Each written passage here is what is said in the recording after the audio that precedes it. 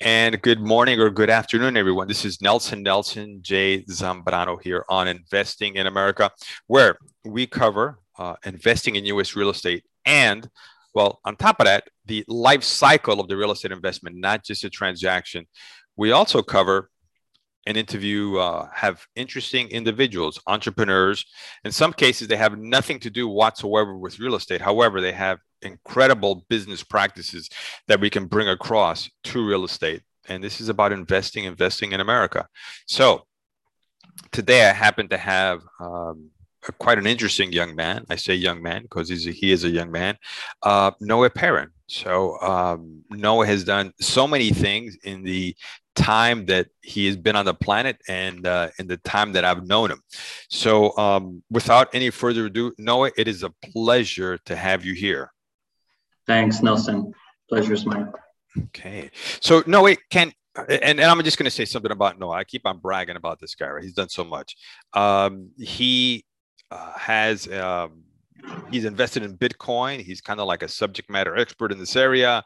He has a couple of investment groups himself. He's invested in real estate.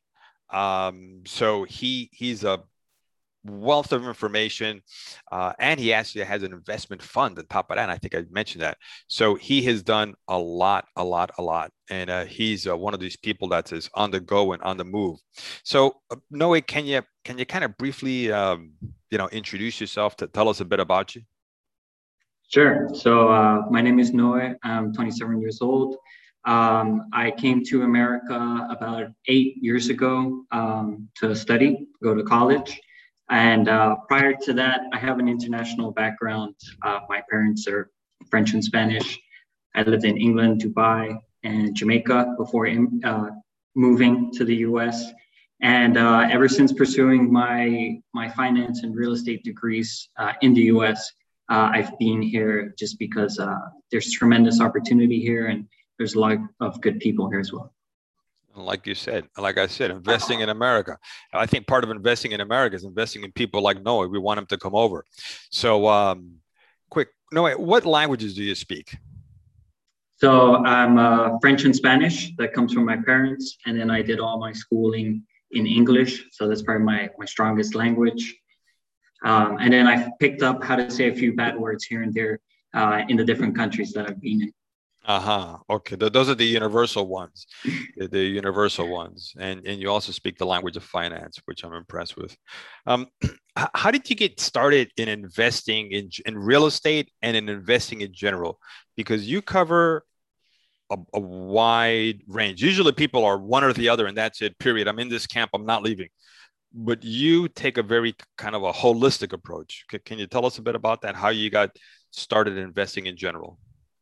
Right. So I would say I got started getting interested in investing through traditional financial markets. So starting in the stock market, we had a club in high school that was teaching students how to invest. So that's how I got into the world of investing, was through actually my physics professor at the time. And as you mentioned, I think it's important to take a look at all asset classes. I like to say that I'm asset class agnostic because when you look at what's going on in the economy, it might make sense to focus on one type of asset or the other based on, what's going on in your life, but also what's going on in the world. Mm-hmm. So you started in high school, huh?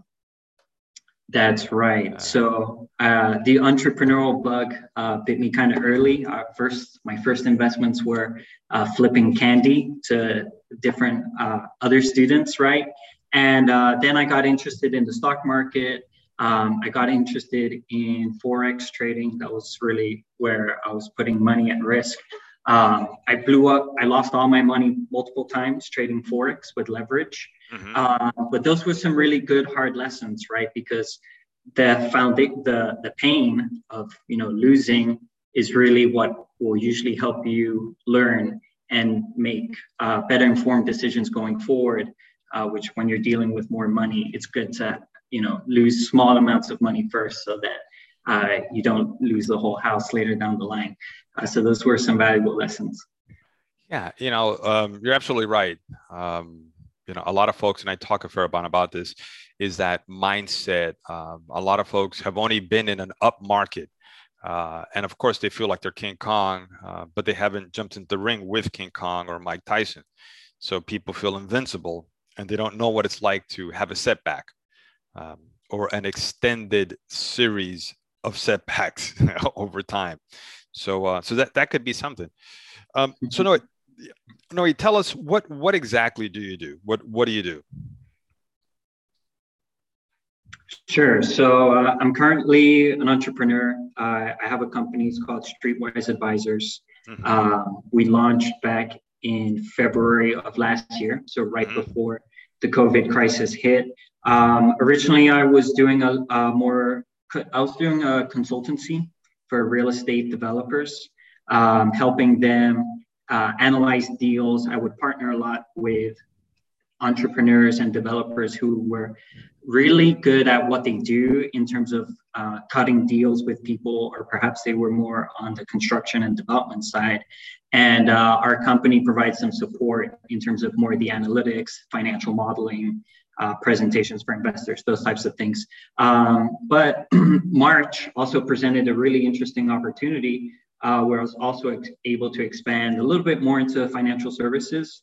And I got involved pretty heavily in Bitcoin and cryptocurrency. So I opened a fund with some other individuals in May of last year, and that's been more of my focus since then. Okay, good. And we're going to go more into the Bitcoin side in a bit. I am a Bitcoin what do you call it? Illiterate. I'm Bitcoin illiterate. So we're gonna go into that. But before that, I'm gonna ask you, do you see us now, COVID? We've passed a year mark of COVID. We started to get some vaccinations now. Would you say that we are going into a recession? No, I think we're in a recovery cycle. I think there's a difference between a financial collapse like what happened in 2008 and this kind of it was really both a demand shock and a supply shock caused by this external event, which was COVID. So I think that initial shock is being recovered, especially when you see there's a lot of pent up demand. The savings rate for US customers has never been higher at this point, or it's relatively high to what it was in the past. So people have savings. They haven't been going out as much. I think as the vaccines continue to roll out, we're going to see more people return to their usual activities, right? And we're going to see GDP increase. So the demand side is there, or it's going in the right direction. And then at the same time, we have very high monetary stimulus and fiscal stimulus as well. That's going to be kind of providing. It's going to be providing a good economic backdrop for companies that want to expand and borrow money. And of course, that comes with its own set of issues. If we're printing too much money, now there's concerns around inflation. We saw that that's been affecting the bond market. Bonds have been, crashing, and the stock market also had some recent volatility. But I think these forces should cancel out more or less. And so I think we're, in the recovery stages here. And I think there's more gains to be had in the stock market and in real estate. So this is really, really interesting. I always ask this question to every guest. Do you think we're in a recession, going into a recession? Some have said yes, and they give me the reasons for it, and they're all valid. Some have said no, but I like the fact that you said we're in a recovery, and let me show you why. So one was the monetary and fiscal policy, the stimulus, keeping interest rates low, and the other one, which is on the other side, which is the pent-up demand, that savings has never been this high. So, and I think part of the reason why savings has never been this high is because the lockdown made people, they had to save. I mean, they just couldn't go out and spend. So there was like, you're locked down and you must save.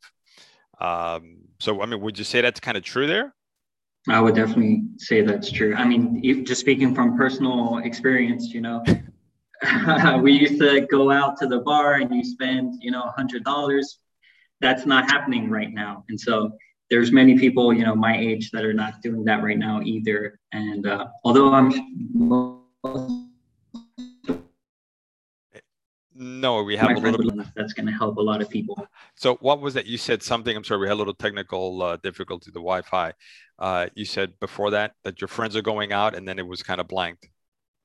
No, they're not going out right now, but they're itching to, right? So as soon as the lockdowns come down, I think we're going to see a lot more people spending money on the things that they used to spend money on. And one more point I'll say, I think also the lockdowns have contributed to maybe some of the mania that we've been seeing in the stock market, especially with more retail stocks, because millennials, especially millennials, they're working from home now. They're able to trade on Robinhood basically whenever they want. There's no boss anymore that's watching them. Right. And they have more money. So what are they going to do with their money? Let's do something fun, exciting, where maybe we can make a few bucks. Let's buy call options on GameStop. So I think COVID has really accelerated the rate at which millennials are investing. It's funny you mentioned that. There's a place I like to go. It's outdoors, so I can go to eat and work outdoors, circulation. And there was a millennial female in there, and she was just all over her phone, right? So I was curious.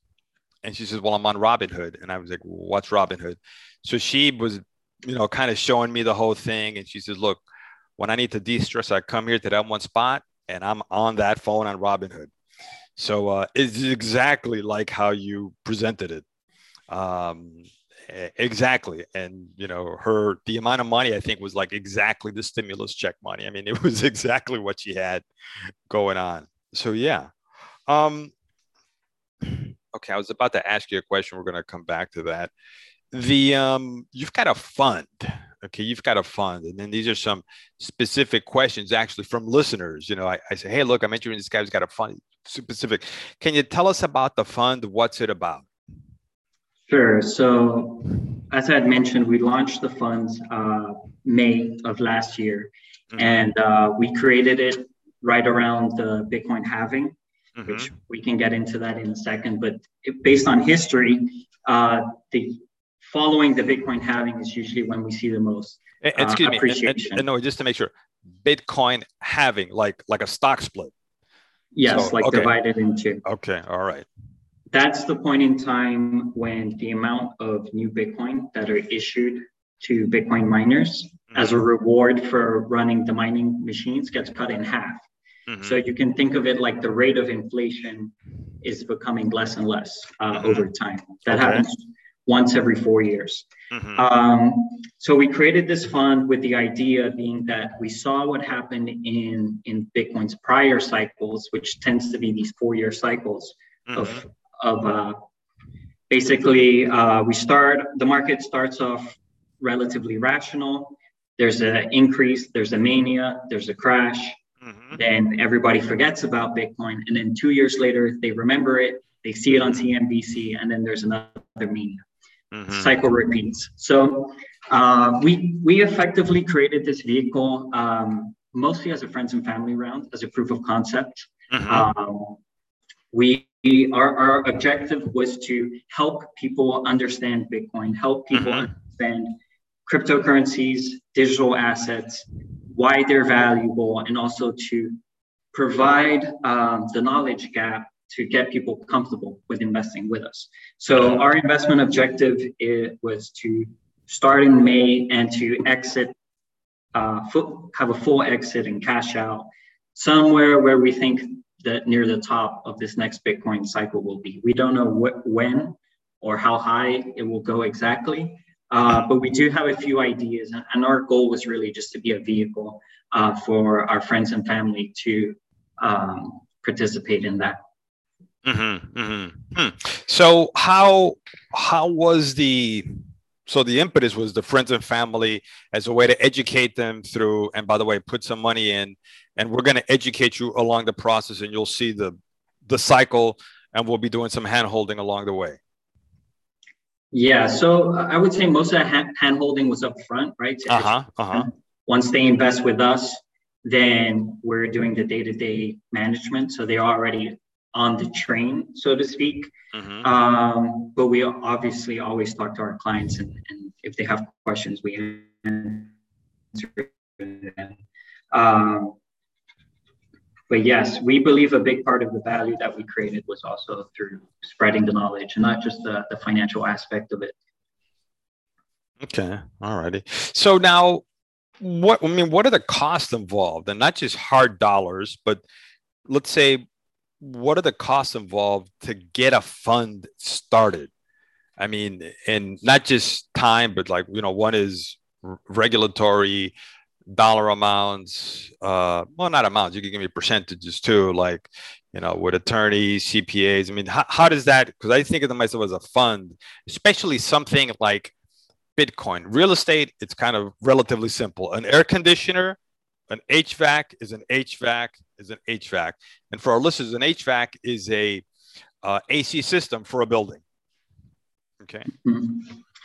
Sure. So I was relatively lucky in that I was working for a real estate investment manager, and I had to help them set up real estate funds. So I was able to parlay a lot of that experience over to the crypto fund. But the shell is relatively the same. So you have different components when you create a fund, right? The first one I would say would be the legal documents. There's two legal documents that you're going to need. The first one is the PPM, which is the private placement memorandum. This document will describe the investment strategy, the terms of the deal, and all the risks involved. It's a disclosure document. The next document would be an LLC agreement or a limited partnership agreement. This would be the legal agreement between the manager and the limited partners. And that's going to have things like, what's the minimum investment? How do you calculate redemption value? What are the fees, etc.?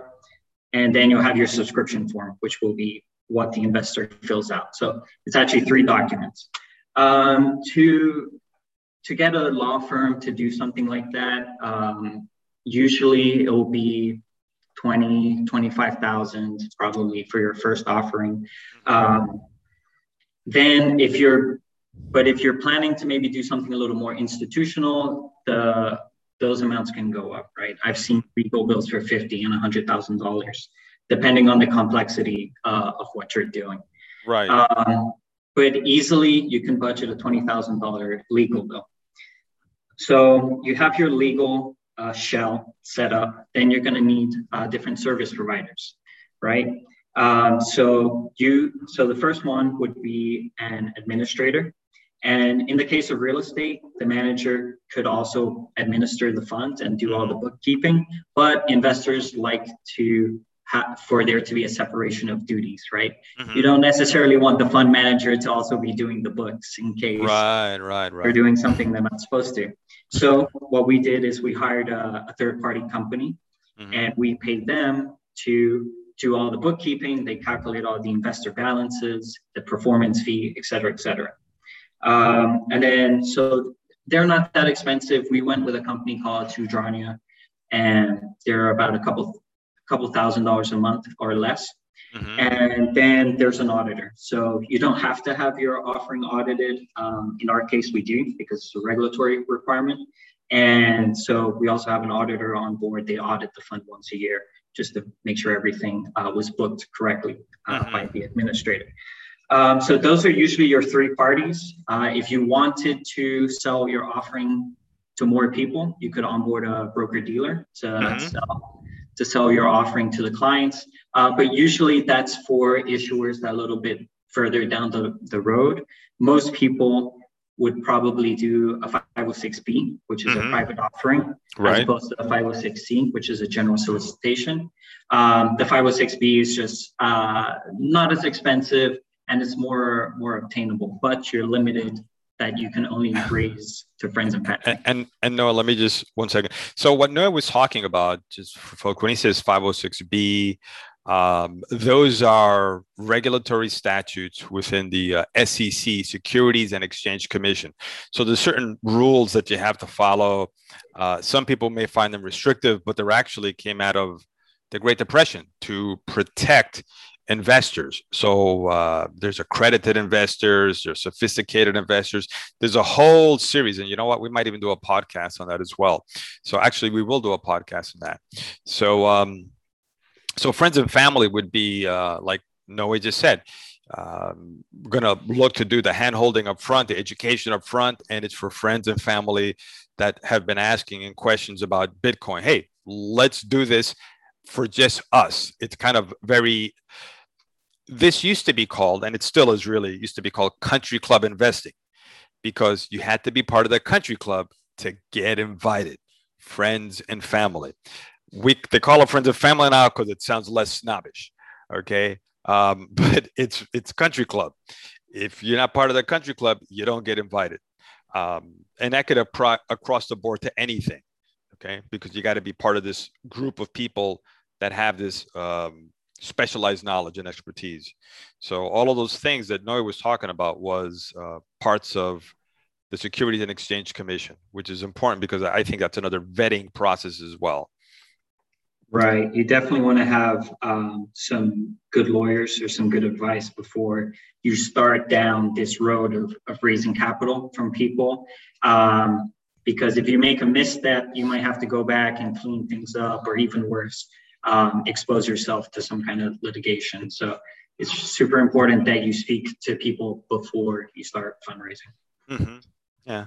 So that's very, very important. So, okay. So you mentioned that part of the process, I think it started in school. The other part is your right place, right time, the company you were at. So you had a lot of subject matter expertise around you. What did you learn in the process? And I'm going to talk about before inception, during, which is management, and it's not as sexy as it looks, right? It's not like, was it Charlie Sheen and Wall Street? And no. Right. And exit, we haven't gotten to that, but what have you learned along the way in doing this in inception and then in the management aspect? So much, Nelson. I would say, from the inception, we learned a lot about making deals with people, because everything is a negotiation, communicating correctly, in terms of setting the right expectations for investors, for example. If you tell them, we're going to have statements every month, but they come out on the 15th, but they were expecting it on the 1st. So we learned a lot about setting the right expectations for investors, not just in terms of how much money they're going to make, but also how the whole process is going to work. During the whole process, we learned a lot about really how much work is involved in maintaining the structure. So, when I created the fund with our partners, we thought we were going to be hedge fund managers, we were going to be trading all day, but we didn't also realize how much admin gets involved here. Not as sexy as it seems. Not at all. Somebody has to process, all the subscription documents, check all the KYC documents on the investors. There's accounting, there's valuations, there's audits, there's all the regulatory stuff that you need to stay on. So the operations of it can be pretty intensive at times. I would say for anybody who's thinking about doing it, also make sure you account for that, right? There's going to be the time that you spend managing the investment, but then there's also the time spent managing the business, right?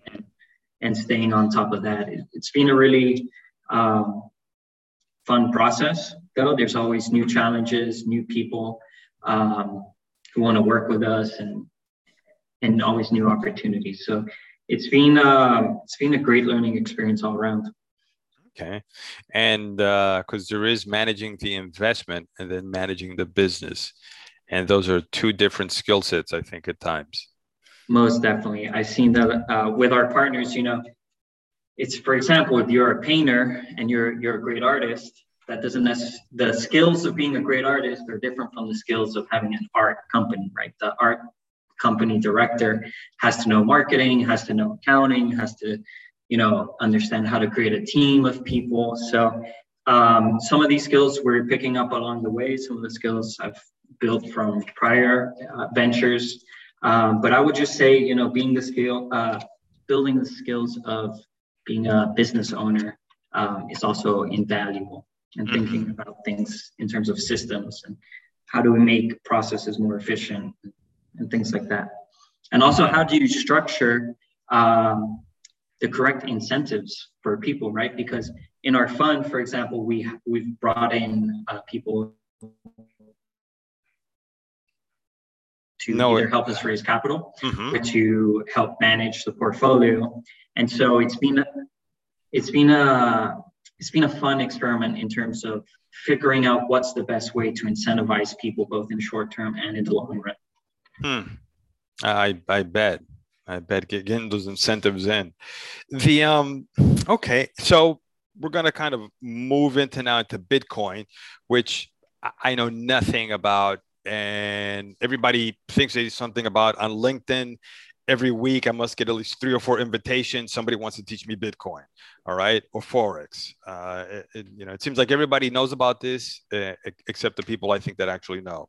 So what exactly is Bitcoin? Sure. So Bitcoin is a money, right? And at the end of the day, all currencies are just backed by what people believe in, right? So people have faith in the euro, people have faith in the dollar. These are not necessarily really backed by anything. They're just backed by the fact that people think that it's useful as currency. And the full faith and credit, as they say. Right. So Bitcoin is no different, right? So what is Bitcoin? It's basically a ledger that's stored on thousands of computers across the world. It's a decentralized ledger of debits and credits that says, this wallet sent Bitcoins to that wallet, who then sent it to that wallet. And this ledger, which is secured by thousands of computers, by large amounts of energy that's being expended by miners worldwide, they're the ones securing the network. No, you said miners worldwide. What exactly are those miners? Who are these folks? Okay, so there are different participants in the Bitcoin network. So there are the node operators and there are the miners. These are the two people that keep each other in checks and balances. What the miners do is that their task is to collect all the transactions that happen, or order them, and then put them onto the blockchain. Okay, and for doing that, they're rewarded Bitcoin. They're given fresh Bitcoins that are issued to the miners.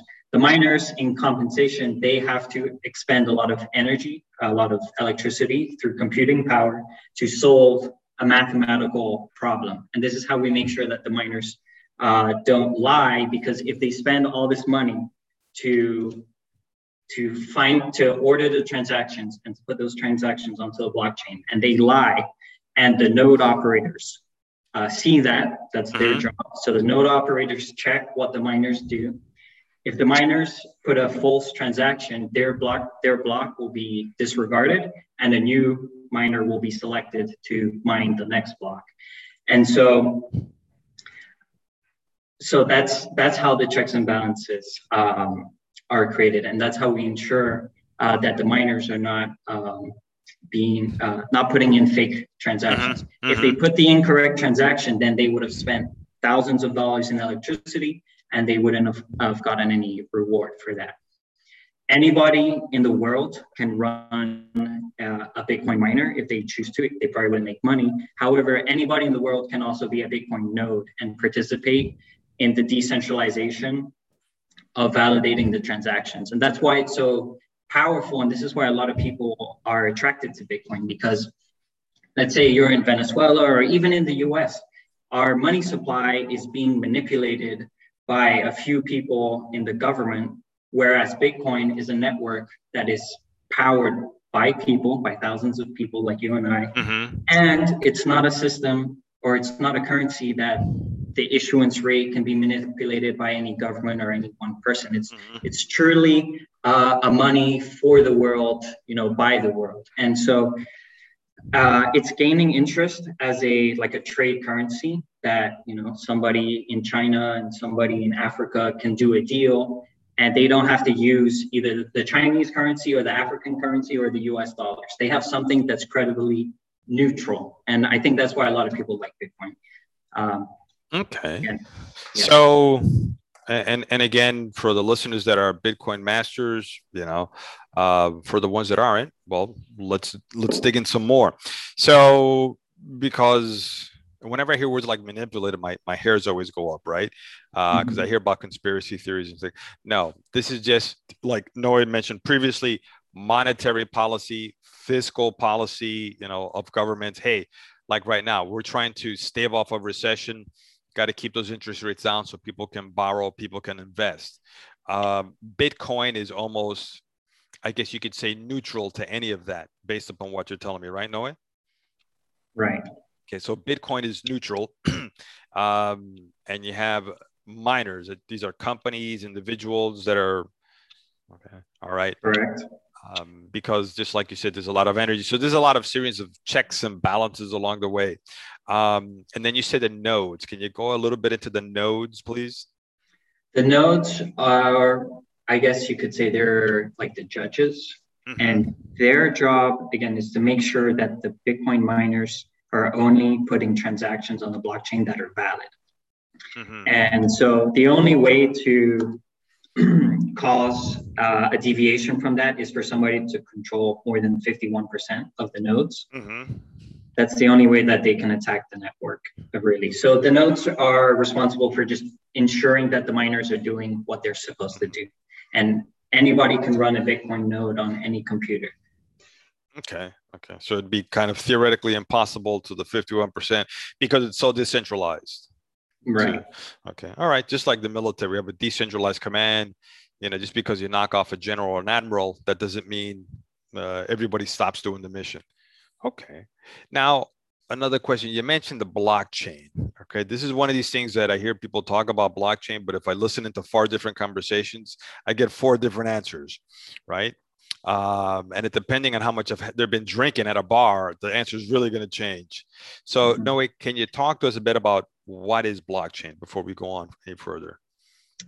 Blockchain at its core is really just a database. Mm-hmm. So blockchains are databases that are distributed on many computers, and all these computers come together to validate that they all have the same data set, right? So they all agree that all of these transactions on this blockchain are correct, and we all affirm that that's correct. And then we create a new set of entries and we validate those new ones.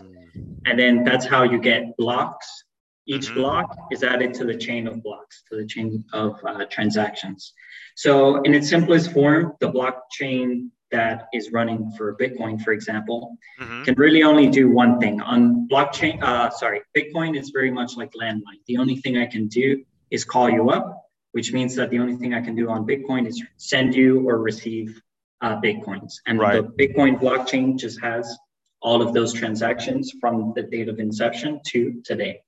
Now, if you look at another blockchain like Ethereum, I would say Ethereum is a little bit more like the internet. And so the types of transactions that we can do can be more complex, more advanced. We could create a smart contract, which is like a loan, for example. We can make a bet, and we could record that bet onto the blockchain, and thousands of computers worldwide would record that transaction and validate it for us. Okay. So that's so just like in, let's say, law enforcement, chain of custody of evidence. It has to pass from one certified hand to the next certified hand, chain of custody. Okay. No, so now let's kind of jump into farther ahead here. What would you say is the difference for the novice? And by the way, folks, the folks that can't hear, Noah's being a trooper here. He's got the sun hitting him, and he's like determined to go through, and he's got that Florida sun working on him. So, I know if you need to take a second to work on that. Okay. Close my door. Thank you. Okay. Yeah, the rest of the country can't understand that because we're in Florida. So there. So Noe, what would you say is the major difference for a novice, for a person, the differences between, let's say, comparing Bitcoin to real estate? And I'm keeping this kind of broad here. So Bitcoin to real estate. And if you want to go more specific, like raw land or income producing property, you go right ahead. But I'm keeping it a bit broad for you. Sure. So I would say there's some similarities and there's obviously also some differences. The main similarity I would say is scarcity. So there's only can ever be 21 million Bitcoin created, and we only have one planet. Second, there's only how many? 21 million. That's it, a Bitcoin? Yes. Huh. After that, no more Bitcoins can be created. And so it's kind of like gold, where there's only so much gold on the earth, although I think gold in the future will not be so scarce because of asteroid mining. Mm-hmm. And the price of gold might crash that day, and humans may realize, precious metals are actually not as scarce as they used to be.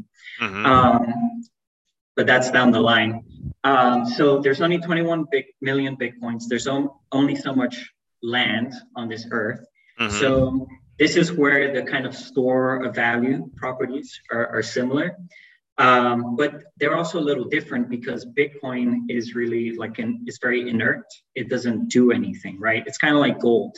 Mm-hmm. Gold doesn't go out there and give you rent. Right. Gold, it can be used in industry, but it's relatively useless. Whereas real estate, well, it's housing economic activity, mm-hmm. and you can actually generate income, rent from that. Yeah. So I would say those are the main differences. I would say also, Bitcoin, where it is in history, it's still a very new asset class. Mm-hmm. And so that's why it's appreciating so much, because humans are just discovering Bitcoin mm-hmm. for the first time, right? So they're learning about what it is. They're buying into this decentralized system, this kind of free money, if you will. Real estate has been around for a long time. There's a lot of very sophisticated investors. There's a lot of established players in real estate. So that was a big reason why I focused a lot on real estate the last year or so, was because I saw this as an asset class that was emerging, and I saw there was kind of like a first mover opportunity here. You mean that's why you just said real estate? Sorry, Bitcoin. Yeah, okay, yes. Okay. That's why I was focusing. No, I'm hanging on every word. Okay, I'm hanging on every word. Thank you. So that's why I decided to focus on Bitcoin, and I think cryptocurrencies will probably have another 5 to 10 years until it's like a more mature asset class, and then at that point, well, there's the asymmetric upside is no longer going to be there. It's going to be like any other investment. It's going to be like investing in stock. So now that's why I think now is a good time for cryptocurrencies. Having this talk, there's someone that you just brought to my mind, and I'm going to do my best to put you two guys together in this area of Bitcoin. He has that same kind of a philosophy there. So good, but thank you for that summary of the differences between Bitcoin and real estate. And Bitcoin is more like raw land or gold there. And as far as the asteroid part, I'll make sure Elon Musk gets a copy of this podcast interview. Okay. So maybe he can launch something SpaceX off to an asteroid. Well, I saw an article that SpaceX bought Bitcoin on their balance sheet now, so they're sending Bitcoin to the moon. Yeah, well, they're sending cars into space, so why not Bitcoin? So and it makes sense. I mean, they're like that statement. I call those futurists, people that are kind of not just tomorrow, but they're trying to look into the future. Trying to look into the future and doing a pretty good job at it too. So Noe, going back to the fund, how did you raise capital for the fund, for the deal? I mean, how did that go? I mean, it's family and friends, but still, you got to have a conversation about this. And I love what you said earlier, is that the hand holding started ahead of time instead of, when the thing is right in front of you. Can you go into that a bit? Right. So our approach was, actually a lot of people, so we're in this investment group chat, and we have a lot of friends there. We're messaging. And so for some time, people were actually kind of almost asking to give us money because they knew that we were in the space. My business partner had been invested in Bitcoin from 2017, 16. He bought into a cryptocurrency called Chainlink, where what Chainlink does is they basically ensure security for smart contracts. He invested when it was at 25 cents. It's at $20, $25, $30 today. So, yeah, so people knew that we had an eye for this stuff, and it was in my apartment on South Beach at the time. Me and him, we were just talking, and then one day we said, we're gonna do it. So we're gonna do it. Let's do it. We thought we were just gonna raise, $50,000 or something like that, and it would be a learning tool. We ended up raising $2 million. Wow. So yeah, so it came in stages though, right? So first we raised capital from this group of friends that already knew us. They also had crypto investments. And I think for them, it was about diversifying from themselves, right? Like, I think it's a good idea to manage your own money, but also have somebody else manage your money. That way you can diversify from yourself in case you make a bad decision. So some people who trusted us, they were really the ones who wanted us to start the fund. And then we started talking to people about it. So it was very much an educational process. People were hearing about it, but we had to give them the reasons why it made sense, breaking it down, what's a miner, what's a node, why is Bitcoin interesting, also what's going on in decentralized finance, which is financial transactions on blockchain, which is super interesting. And then what we did was we got in a partner to seed the fund, and they came in with $1 million. And we gave them an equity stake in the general partner, right? So we gave somebody equity in the manager of the fund in exchange for putting up a substantial investment. And that really helped us level up, so to speak. And then from that point, we were able to go to more serious investors. We had built up a bit of a track record by then. We had made more investments in Chainlink and other cryptos. We had probably about 150% return after that $1 million investment came in. So then we were able to leverage that, both the track record and the AUM we had, to approach other investors that we knew that were more serious, and not just our friends, but also people who were sophisticated business people. Really. Who had deeper pockets. Is that? Yes, that's correct. Okay. Yeah, and AUM, folks, is assets under management. So that's AUM, like that. No, well, that's an incredible story right there. How you were building up your team, and during the build-up, coming up with the fund, you found out that, hey, you know what, we need to get some extra resourcefulness here. So you brought this other partner, give him an equity stake. Obviously, this individual had confidence in all of you. To come in with $1 million, because he knew that would give, and you guys knew that would also give you some more credibility, some more weight. And on top of that, his $1 million had 150% return. So it doesn't get much better than that. You get an equity stake, and your $1 million turns into $1.5 million. So, all right. So now, during all this, COVID comes in. How did COVID impact, and how do you see COVID? And I always say this is COVID-19, and I don't mean to be negative, but that doesn't mean that there might be a COVID-20, right? So, and that's my military part, contingency planning, jump out of the plane with 2 parachutes. How do you see COVID going into the future? What are you seeing? That's a very interesting point that you made there. So my base case is that there's not a COVID-20. So when COVID hit, so I'll start with the past and we'll go into the future. COVID, so a lot of people say, well, Bitcoin's not correlated to the stock market, which is true. However, in times of extreme stress, everything becomes correlated in the financial markets, and everybody just wants US dollars.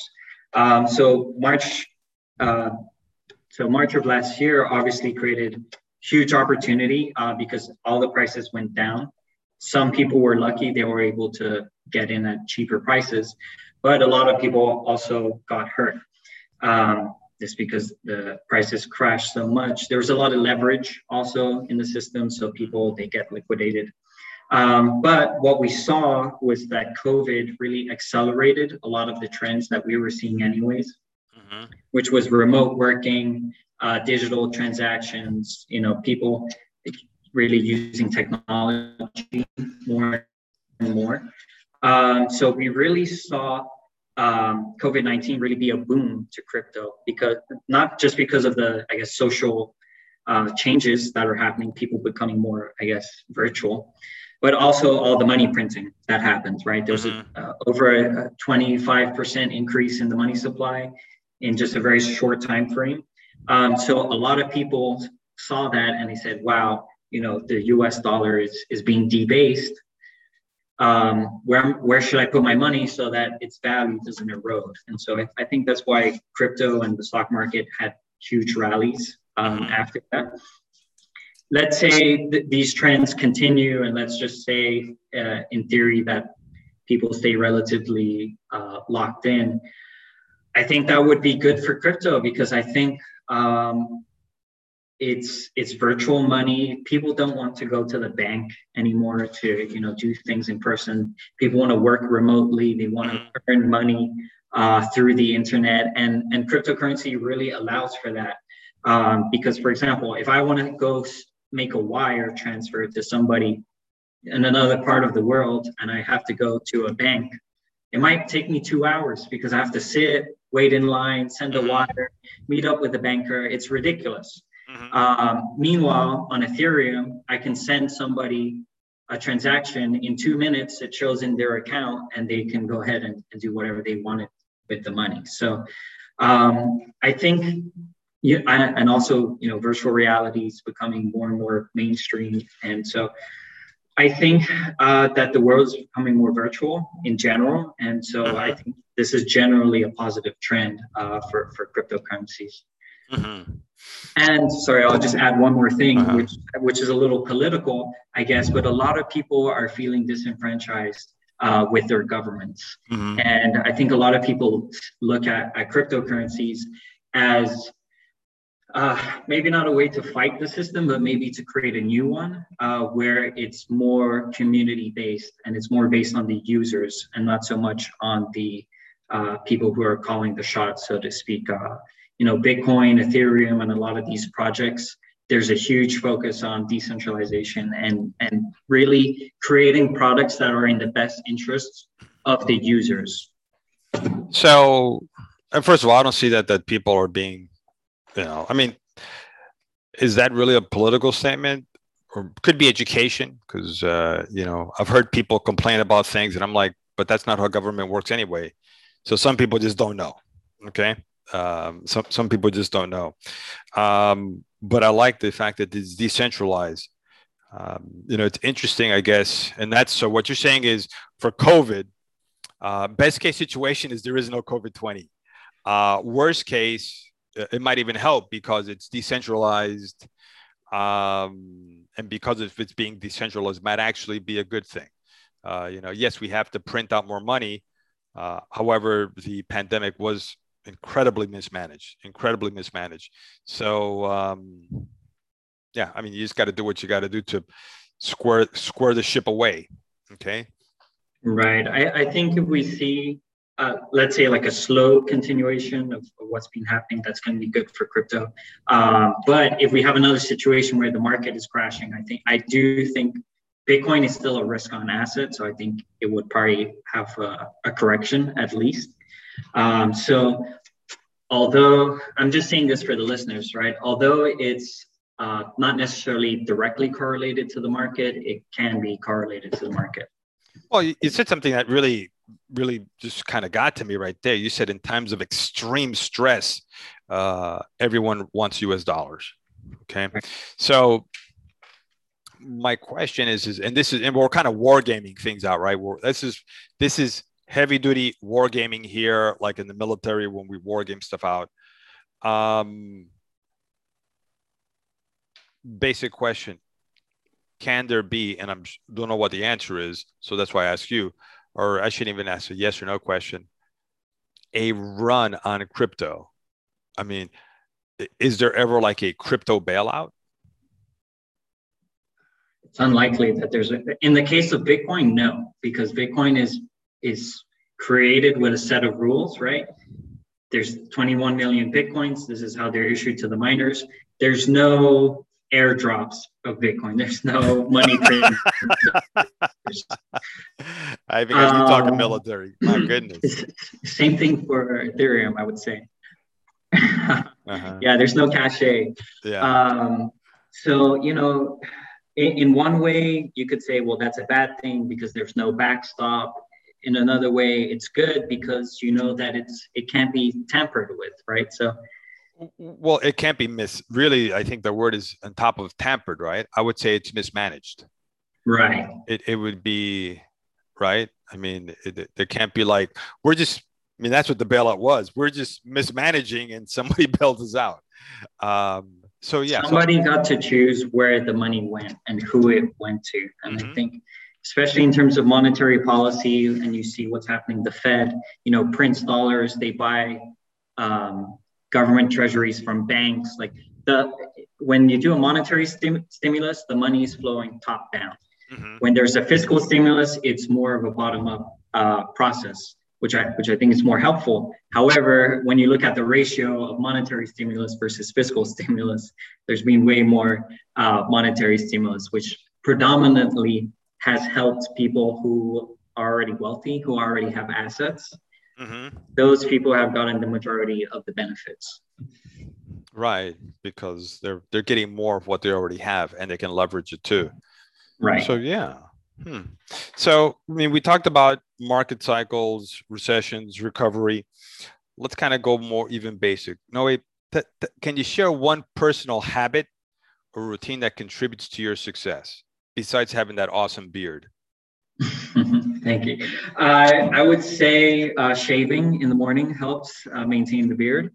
But other than that, I think meditation practice has been key. Yes. In my experience, it's just helped me have more awareness, especially as an investment professional, right? Trading the markets, it's mostly psychology. It's you against the herd, so to speak. And it's also you against yourself. So being able to see your own emotions and your own biases is really key in what it takes to be a good trader and investor, because for the most part, where everybody, when they're born, their first instinct will be to buy high and sell low when it's crashing.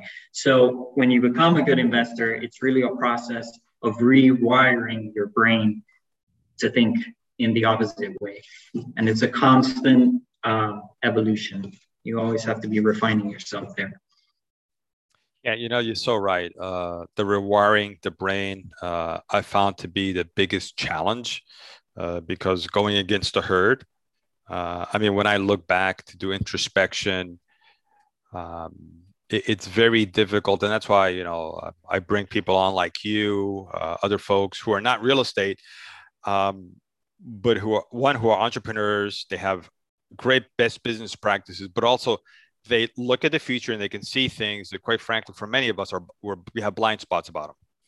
We have a huge blind spots. And one of them is when the herd, going against the herd, and then the next challenge is to take that information and explain it and convey that to an investor who sometimes is in the herd, all in that herd.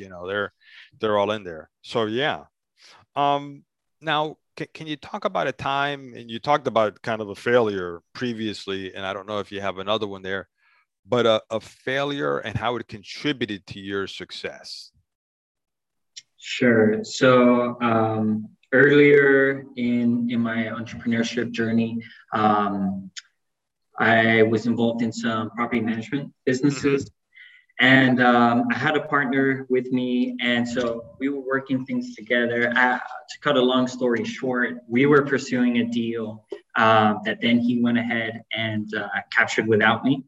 And so it kind of felt like a moment of betrayal, but there were a lot of other things leading up to that. And so for me, the biggest lesson that that gave me is really who you do business with is probably the most important thing, more important than the opportunity, right? And so being an astute student of psychology and also to some extent, these concepts from like Art of War and these more bad books, quote unquote. What was that? I'm they sorry. can be helpful, not because you want to maliciously. No. We had a little bit of a loss in connection. You said Art of War, and then what else? There are numerous books that teach about social dynamics in these kinds of, I guess, confrontational environments or in the environment of business or war, like 48 Laws of Power, things like that. And those can be helpful a lot for like as a defense mechanism. So you can just be more aware of who you're dealing with. So I think really the biggest lessons for me has just been working with good people that you trust, and also creating structures. Like let's say we enter into a business arrangement, make sure you plan for if things don't work out, right? So either have like a business buyout agreement clause or some way to, let's say you bring in a partner to do something and they don't do it, well, you should include a vesting provision or something like that. Structural things and working with people really has been the best lessons that I've been learning. Okay. No, that's a really good. And yes, that is a betrayal. So that guy, I'm gonna just lay it out there like that. That's where I come from. But no, that's a bittersweet lesson. I guess it's better to learn it earlier than later, to have that.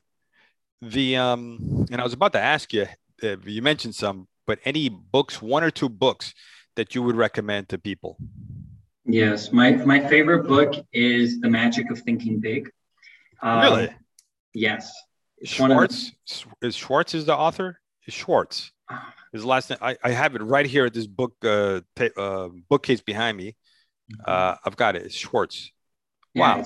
It's one of the first personal development books that I read. So maybe it's just that. But I love how it teaches you to use language to frame things, right? You could say, oh, I'm really tired, or you can say, I need more energy. Your brain, either way how you spit it, the brain will either acknowledge that you're tired, make you more tired, or you say, oh, I could use some more energy. Your brain's going to give you more energy. So Magic of Thinking Big, I think, is a really good foundational book. Yeah, it's funny. That's also one of the first books that I read as well. And that book has helped me a lot.